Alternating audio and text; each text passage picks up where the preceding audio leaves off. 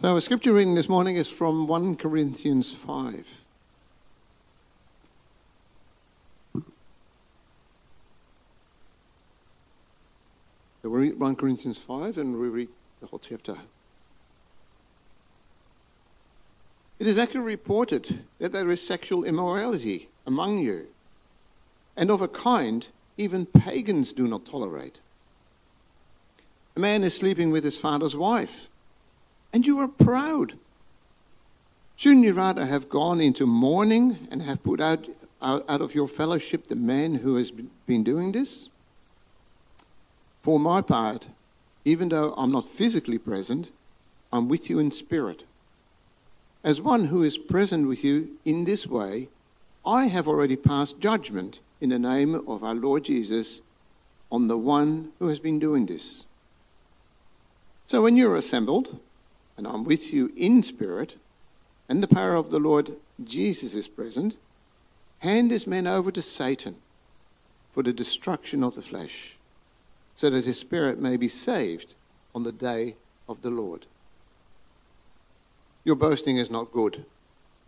Don't you know that a little yeast leavens the whole batch of dough? Get rid of the old yeast, so that it may be a new unleavened batch, as you really are. For Christ, our Passover lamb, For Christ, our Passover lamb, has been sacrificed. Therefore, let us keep the festival not with the old bread, leavened with malice and wickedness, but with the unleavened bread of sincerity and truth. I wrote to you in my letter not to associate with sexually immoral people. Not at all meaning the people of this world who are immoral, or the greedy, or the swindlers, or idolaters. In that case, you would have to leave this world. But now I'm writing to you that you must not associate with anyone who claims to be a brother or sister, but is sexually immoral, or greedy, or idolater, or slanderer, a drunkard or swindler, not even not eat with such people. What business is it of mine to judge those outside the church? Are you not to judge those outside? God will judge those outside. Expel the wicked person from among you. This is the word of the Lord.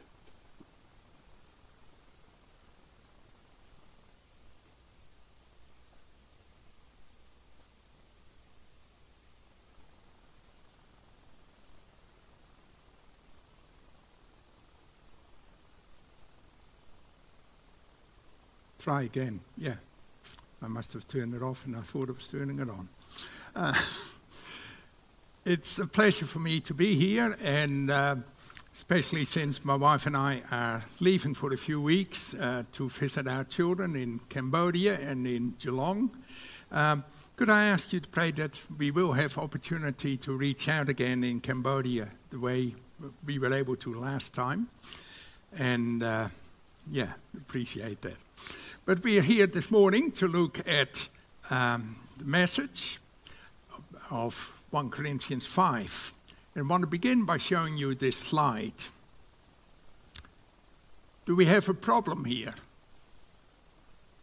Well, it's not that this church is willing to reach out to the LBG plus society. That, of course, is something we must all do. We would welcome them if they came here to listen to the gospel, because that's what we are about. But the problem is that this church here clearly encourages the LBG plus to continue in their sinful lifestyles. Moreover, they pride themselves on the tolerance. And we see that that's exactly something that Paul is addressing here in our text, because he says we should not take pride in tolerance of sinful behavior in church.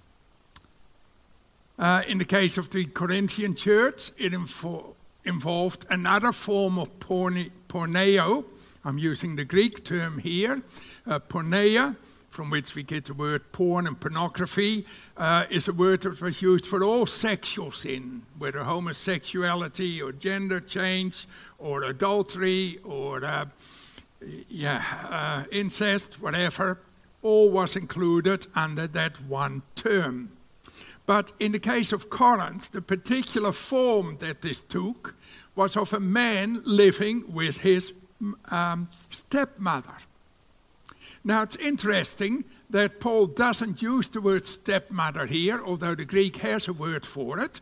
Instead, he uses the expression with his father's wife. And I think the reason for this is because the Corinthians, who were familiar with the Old Testament, as it was written in the Greek language, the Septuagint that they had, would be alerted to the fact, yes, there is something in Scripture that speaks about that. Because in these texts we see here in Leviticus and Deuteronomy, it's expressly stated, do not have sexual relations with your father's wife. That would dishonor your father. And the same is repeated in different forms, always using this expression, the father's wife. And I think Paul here is reminding them of this fact by using that expression. But Paul actually appeals here to the fact that even unbelievers know that this is wrong. You don't need the Old Testament to tell you. Everybody knows it's wrong to sleep with your father's wife. And here he actually appeals, he could have appealed to a Greek author who lived a little before him, a man named Cicero, who writes, he heard about a case of a man sleeping with his father's wife, and he writes, oh, incredible wickedness.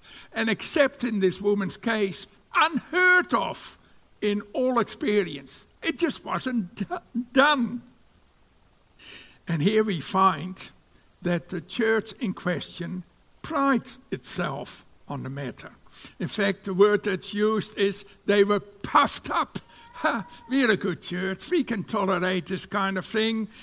We'll set the tone for society and so on. Now, I don't know what motivated it in this. Maybe they had misunderstood Paul's teaching about the liberty that we have in Christ. But of course, when Paul talks about liberty, he's not talking about liberty from God's moral law. No, he's speaking there of liberty from the ceremonial laws that Jews had to follow, food laws and all that. And of course, their national laws as a nation of Israel and later Judea. These rules were not binding on us. In fact, the church had just had a synod on the very matter. You may remember in Acts 15 we read that there were some Jews who said, now that these Gentiles are coming into the church, we want them to live just like us Jewish people, observing our customs and getting circumcised. And the Gentiles understandably said, we'd rather not, thank you. And so to settle the matter, they had a synod about it in Jerusalem. And we read it about it in Acts 15. And then it was stated at that synod that, Gentiles will not be required to follow these Jewish laws. In fact, what it said was, for it has seemed good to the Holy Spirit and to us to lay on you no greater burden than these requirements, that you abstain from what has been sacrificed to idols, and from blood, and from what has been strangled, and from sexual immorality. And there's that same word porneia again. Why sexual immorality? Because if you had asked the Jews, how are Gentiles immoral? The first thing that would have come into their minds was their sexual immorality. And in other things, they weren't too different from the Jews, but in this matter, they stood out. Now, you may say to me, Bill, but doesn't it include some Jewish customs as well? What about this meat that has been sacrificed to idols, or the blood, or a thing strangled. Well, if you read the chapter, it becomes clear that the reason for that was that they wouldn't give offense to the Jewish people who were found in every church in the known world at that time. And so Jewish people who did follow these laws, would not like to share in a barbecue where you put your pork chop next to their kosher food. So that was the reason for that. But clearly, the Gentiles were expected to follow God's moral laws, with the example given here of porneia, which marked the Gentiles. Porneia, in whatever form, was not acceptable among God's people. Now, such porneia is listed with other sins that some of the members used to do before their conversion. And we read about that a little bit further in the next chapter, in fact, where we read, do you not know that the unrighteous will not inherit the kingdom of God? Do not be deceived. Neither the sexually immoral, and again that word pornoi comes up, nor idolaters, nor adulterers, nor men who practice homosexuality, nor thieves, nor the greedy, nor drunkards, nor revilers, nor swindlers will inherit the kingdom of God. And such were some of you. But you were washed, you were sanctified, you were justified in the name of the Lord Jesus Christ and by the Spirit of our God. The church must continue to remind its members that these kind of sins were part of our former lives, but are not acceptable in the church. We are called to holiness. We are identified as saints. And it's up to the church, therefore, to make it clear to the world that God expects all men to repent and turn away from their sins. And it's up to the church to call people who live in these lifestyles to turn to Christ and find the forgiveness that we enjoy. Now, the church in Corinth failed in this, because instead of giving an example of godly life, they followed in the ways of the world, and they glorified in that. What should the church have done? Well, they should have warned and disciplined the man in question. Paul had already judged the man in his own mind, in spirit. And he wants the church, when it next meets, to follow his example and together with him in spiritual presence to remove that man from the church. Now, such judgment of removing people, identifying sin in the church and dealing with people who live in sin is part of the task of the church. We clearly read that in verse 12. We are to judge one another for the sake of purity. And here we're not just talking about sexual purity, but about all of God's moral requirements. We can think of what we call the 10 Commandments, but the Jews called the 10 words or the 10 principles. And these were the commandments about worship, how we must worship God alone and not use idols and not misuse his name. About the need to observe a day or a time of rest.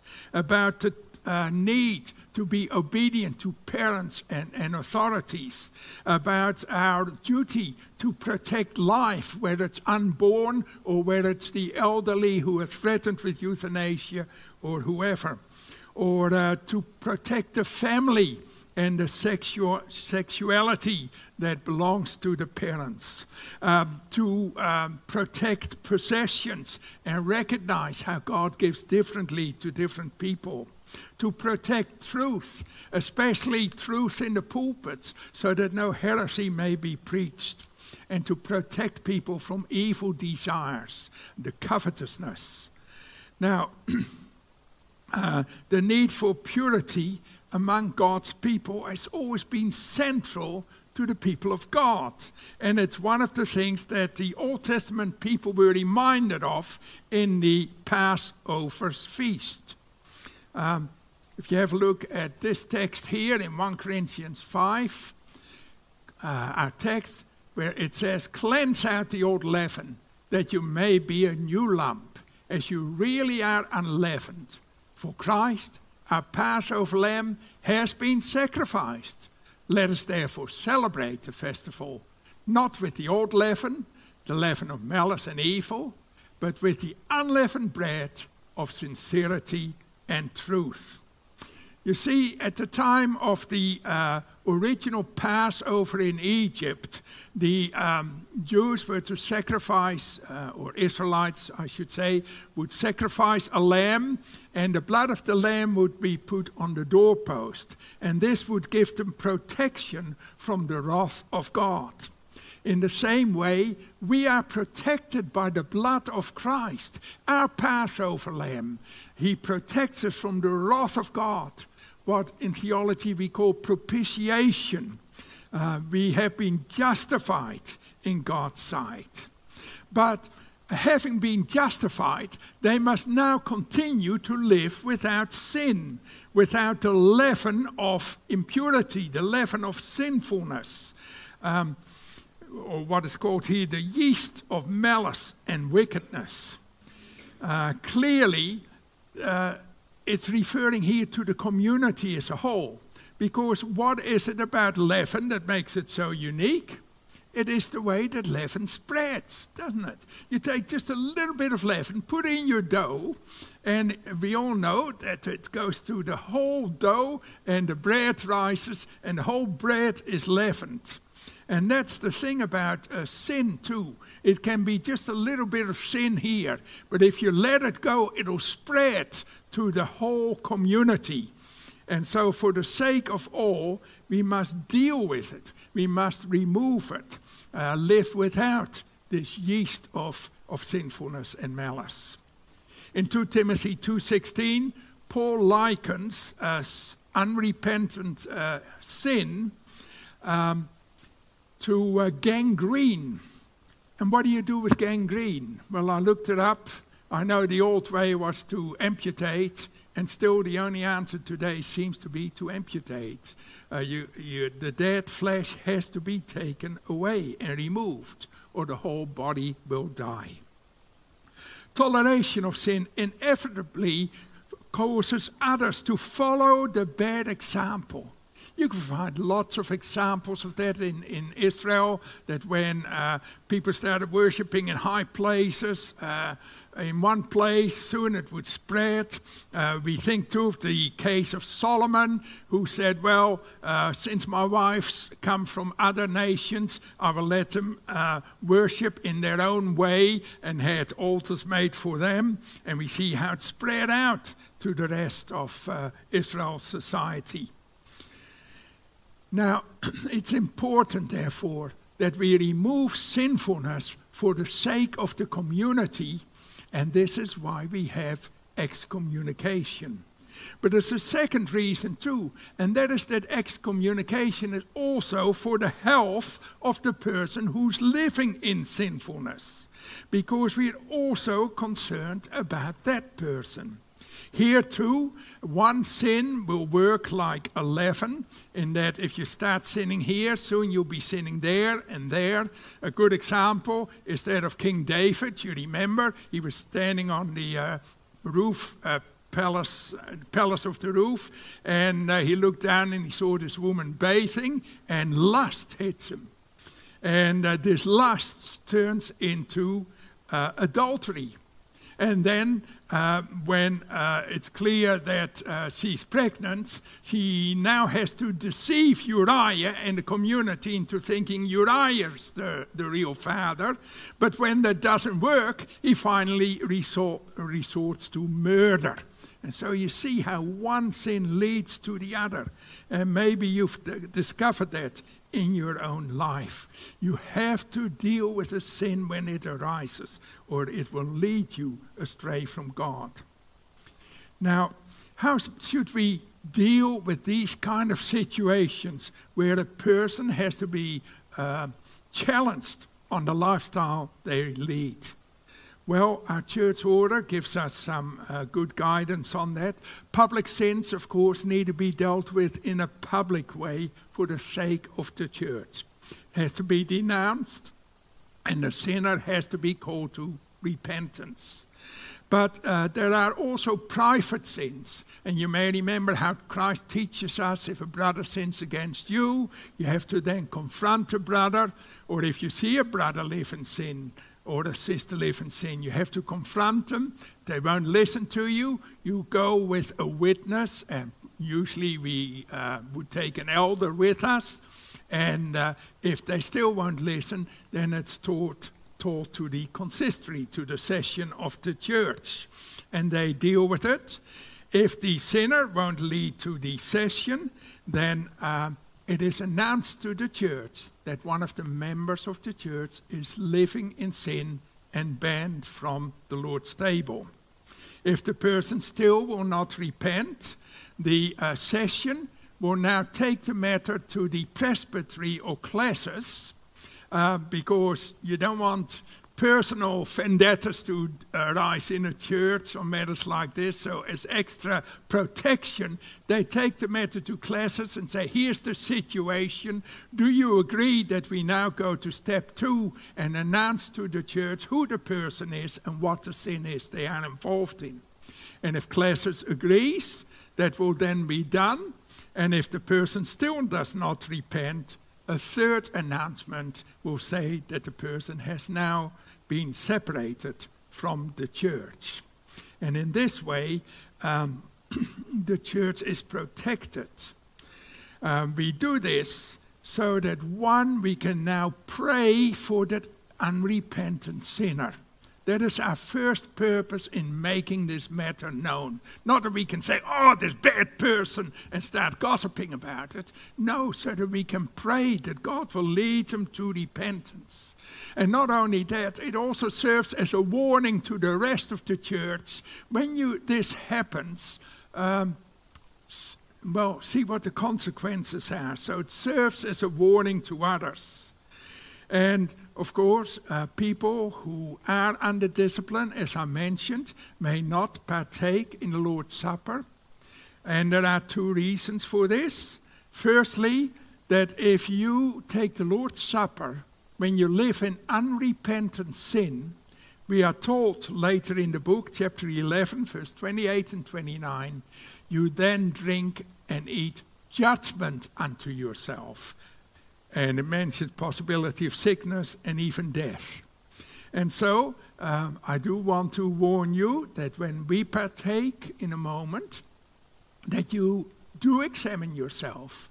And if you live in unrepentant sin, you are urged not to partake. But the second reason is that we are specifically told in verse 11 of our text that we should not even eat with such a person who will not live according to God's moral precepts. Now, the excommunicant, therefore, is to be shunned. This was something that was very effective in the olden days, when usually the church community all lived in one village. And if he was a baker, people would now no longer buy bread from him, but would go to another baker. And this often gave people the good reason to repent again. And we see that Scripture specifically says in 2 Thessalonians 3, and if anyone does not obey our word in this epistle, note that person and do not keep company with him, that he or she may be ashamed, yet do not count him or her as an enemy, but admonish them as brothers or sisters. Now, we realize, of course, that sinners come in either gender. Now, what do we do in these kind of situations say it is one of your children who's living in unrepentant sin. Do you say, as some people used to do in the past, the father would go up and say, "You're no longer my son, you're no longer welcome in this house, I don't know you anymore." Is that what this is saying? I don't think so, because it especially says here, admonish him as a brother, all the more if they are a real physical relative. So we do want to keep those lines over. But it is important that we ask ourselves, what do we allow this errant child to do in our house? Would we allow him to continue in a sinfulness under our roof, with brothers and sisters looking on and saying, "Oh, seems to be good enough for him or her, maybe I should try the same"? I think this is where we really need to pray and wrestle with God for an answer based on his word. How do we deal with that? On the one hand, we want to show that we care for this person. We want them to come back to God and also to the family. But on the other hand, we don't want them to affect the rest of the family. Verse 4 in our text says that we are to surrender the unrepentant sinner to Satan. Now, at the time of the Reformation, in the Roman Catholic Church, they said this means that you sent them to the torturer, and you may remember the torturer often wore horns that reminded you of Satan, and he was there to, you were surrendered to torture in the hope that you would repent, which might restore you to the church, although usually they killed you anyway, but at least they said you will now go to heaven. Is that what it means to be surrendered to Satan? No, of course not. Rather, it means that when we send them into the world, they no longer have the protection of the praying community. And I wonder if you are aware of how important that is.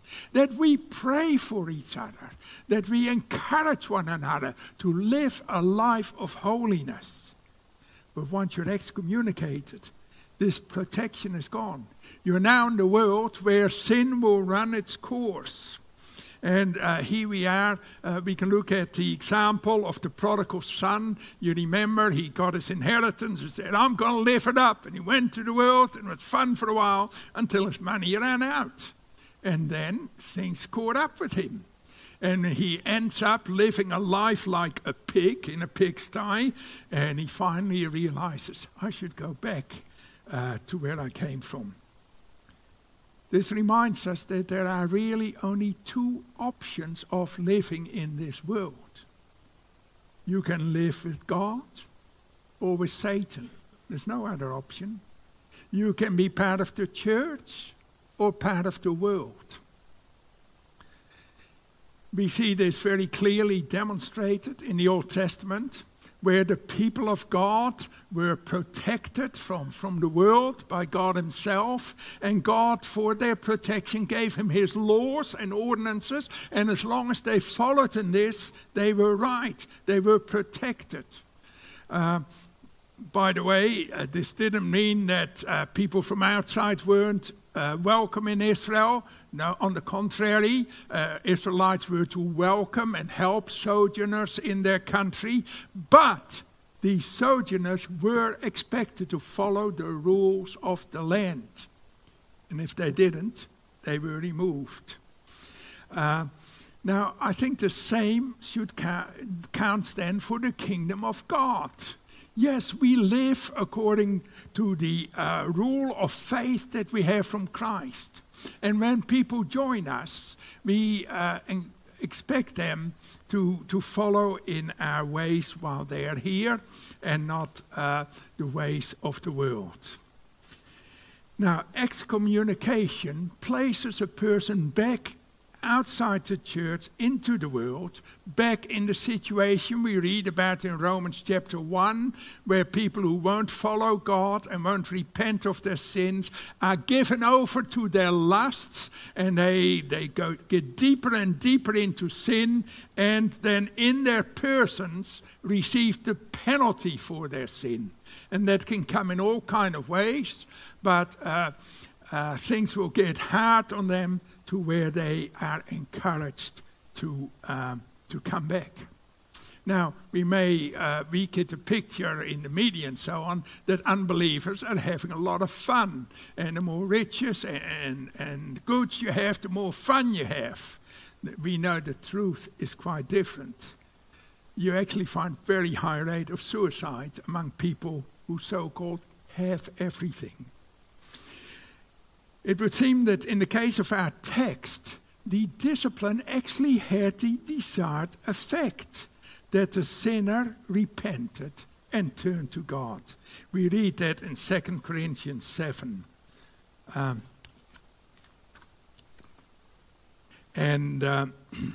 It would seem that God's grace came upon him and he returned to the fold. Shunning unrepentant excommunicants does not mean that we remove ourselves from the sinners in the world. Paul says if you were to do that, you'd have to leave the world. If you live in society, you're going to meet up with them. We are part of society. We must pray for it. We must support it through taxes and through elections and in all kind of ways. We must interact with it where in good conscience we go along with it. Though there are many things in society that disturb us, especially today, aren't there? And therefore we need to reach out with the gospel and with love where we see these things happening. The passage closes with a reminder that we are not here to judge the world. We could spend all our time discussing what's wrong in the world, and you only need to turn your TV on or go to the internet, and you will find all kinds of rumors and scandals surrounding politicians and royalty and film stars, sports heroes, your neighbors and relatives, and we could gossip about how evil they are and so on, but that is not why we are here. Conspiracy theories are rife, and if we were to delve into them, the danger is that we get so involved in this that we forget what our task is. We are told we are not to judge the world, but to present to them a picture of the Christian life. That is where our emphasis must be. Leave judging the world to God. But as a church, we strive to show the type of life that God means his creatures to live. You know, the interesting thing is that our society today is not too different from what happened late 1800s, I should say, in London, where there was a lot of foment for revolution and so on. In fact, it was much like Washington today, with a counterculture movement, Black Lives Matter type of thing. But in London, the instigators of this were Karl Marx and Friedrich Engels. And you probably know the names. They're the ones who tried to bring on a communist revolution. They didn't succeed in London, but they did eventually succeed in Moscow, in Russia, and other places. But London was actually rife for this type of revolution at the time. And Marx and Engels were challenged. Why isn't it happening? And Engels answered in one word. He said, Spurgeon. Charles Spurgeon was a pastor called by God to preach in London. And what he preached was not politics. What he preached was not what was happening in the world. But what he preached was the gospel with the call to forgiveness and a new life in Christ. He encouraged holiness and purity, and people flocked to his churches. And instead of following Marx and Engels, they turned to God. But Spurgeon himself said that the people who did most to foster the revolution were in fact his erring colleagues, pastors who had bought in to the vision of communism, saying, isn't it lovely that we do away with all these families and love everyone? You know what that means. And that we share all things in common. Isn't that what we read the church did in Acts 1 and so on? And it's these pastors who came also with the teaching at that time of evolution, that man was just a glorified ape. These were the persons that Spurgeon said were most encouraging to the revolution of the communists. They are the ones who should have been put under discipline. The church is a haven for forgiven sinners. But the church can only be that haven when it's free from open sinfulness. When it seeks to live the lifestyle to which we are called. Christ gave his life so that people might find protection from sin and its consequences in his body, the church. So as his body, let us live to glorify our Lord and Savior for the wonderful thing he has done in our lives. Let us pray. Our Lord and Father, we thank you for your word that calls us to a life of holiness, because it's only in holiness that we can find true happiness, that we can find the shalom. Father, we thank you for Jesus Christ, who paid for our sins with his blood. And Father, we pray that even as his blood covers us like the Passover lamb's blood, that we will not continue with the yeast of unrighteousness and sinfulness. Lord, grant that we may live in the holiness to which we have been called. And Father, we pray if there are any among us who are living in unrepentant sins, Lord, touch their hearts, that they may turn to you and continue to live under your grace. Father, we pray that you will keep us from sin and that you will bless us as we now remember what Christ has done through partaking in the supper, in which we remember how he gave his flesh and his blood that we might live. Thank you, Lord. In Jesus' name, amen.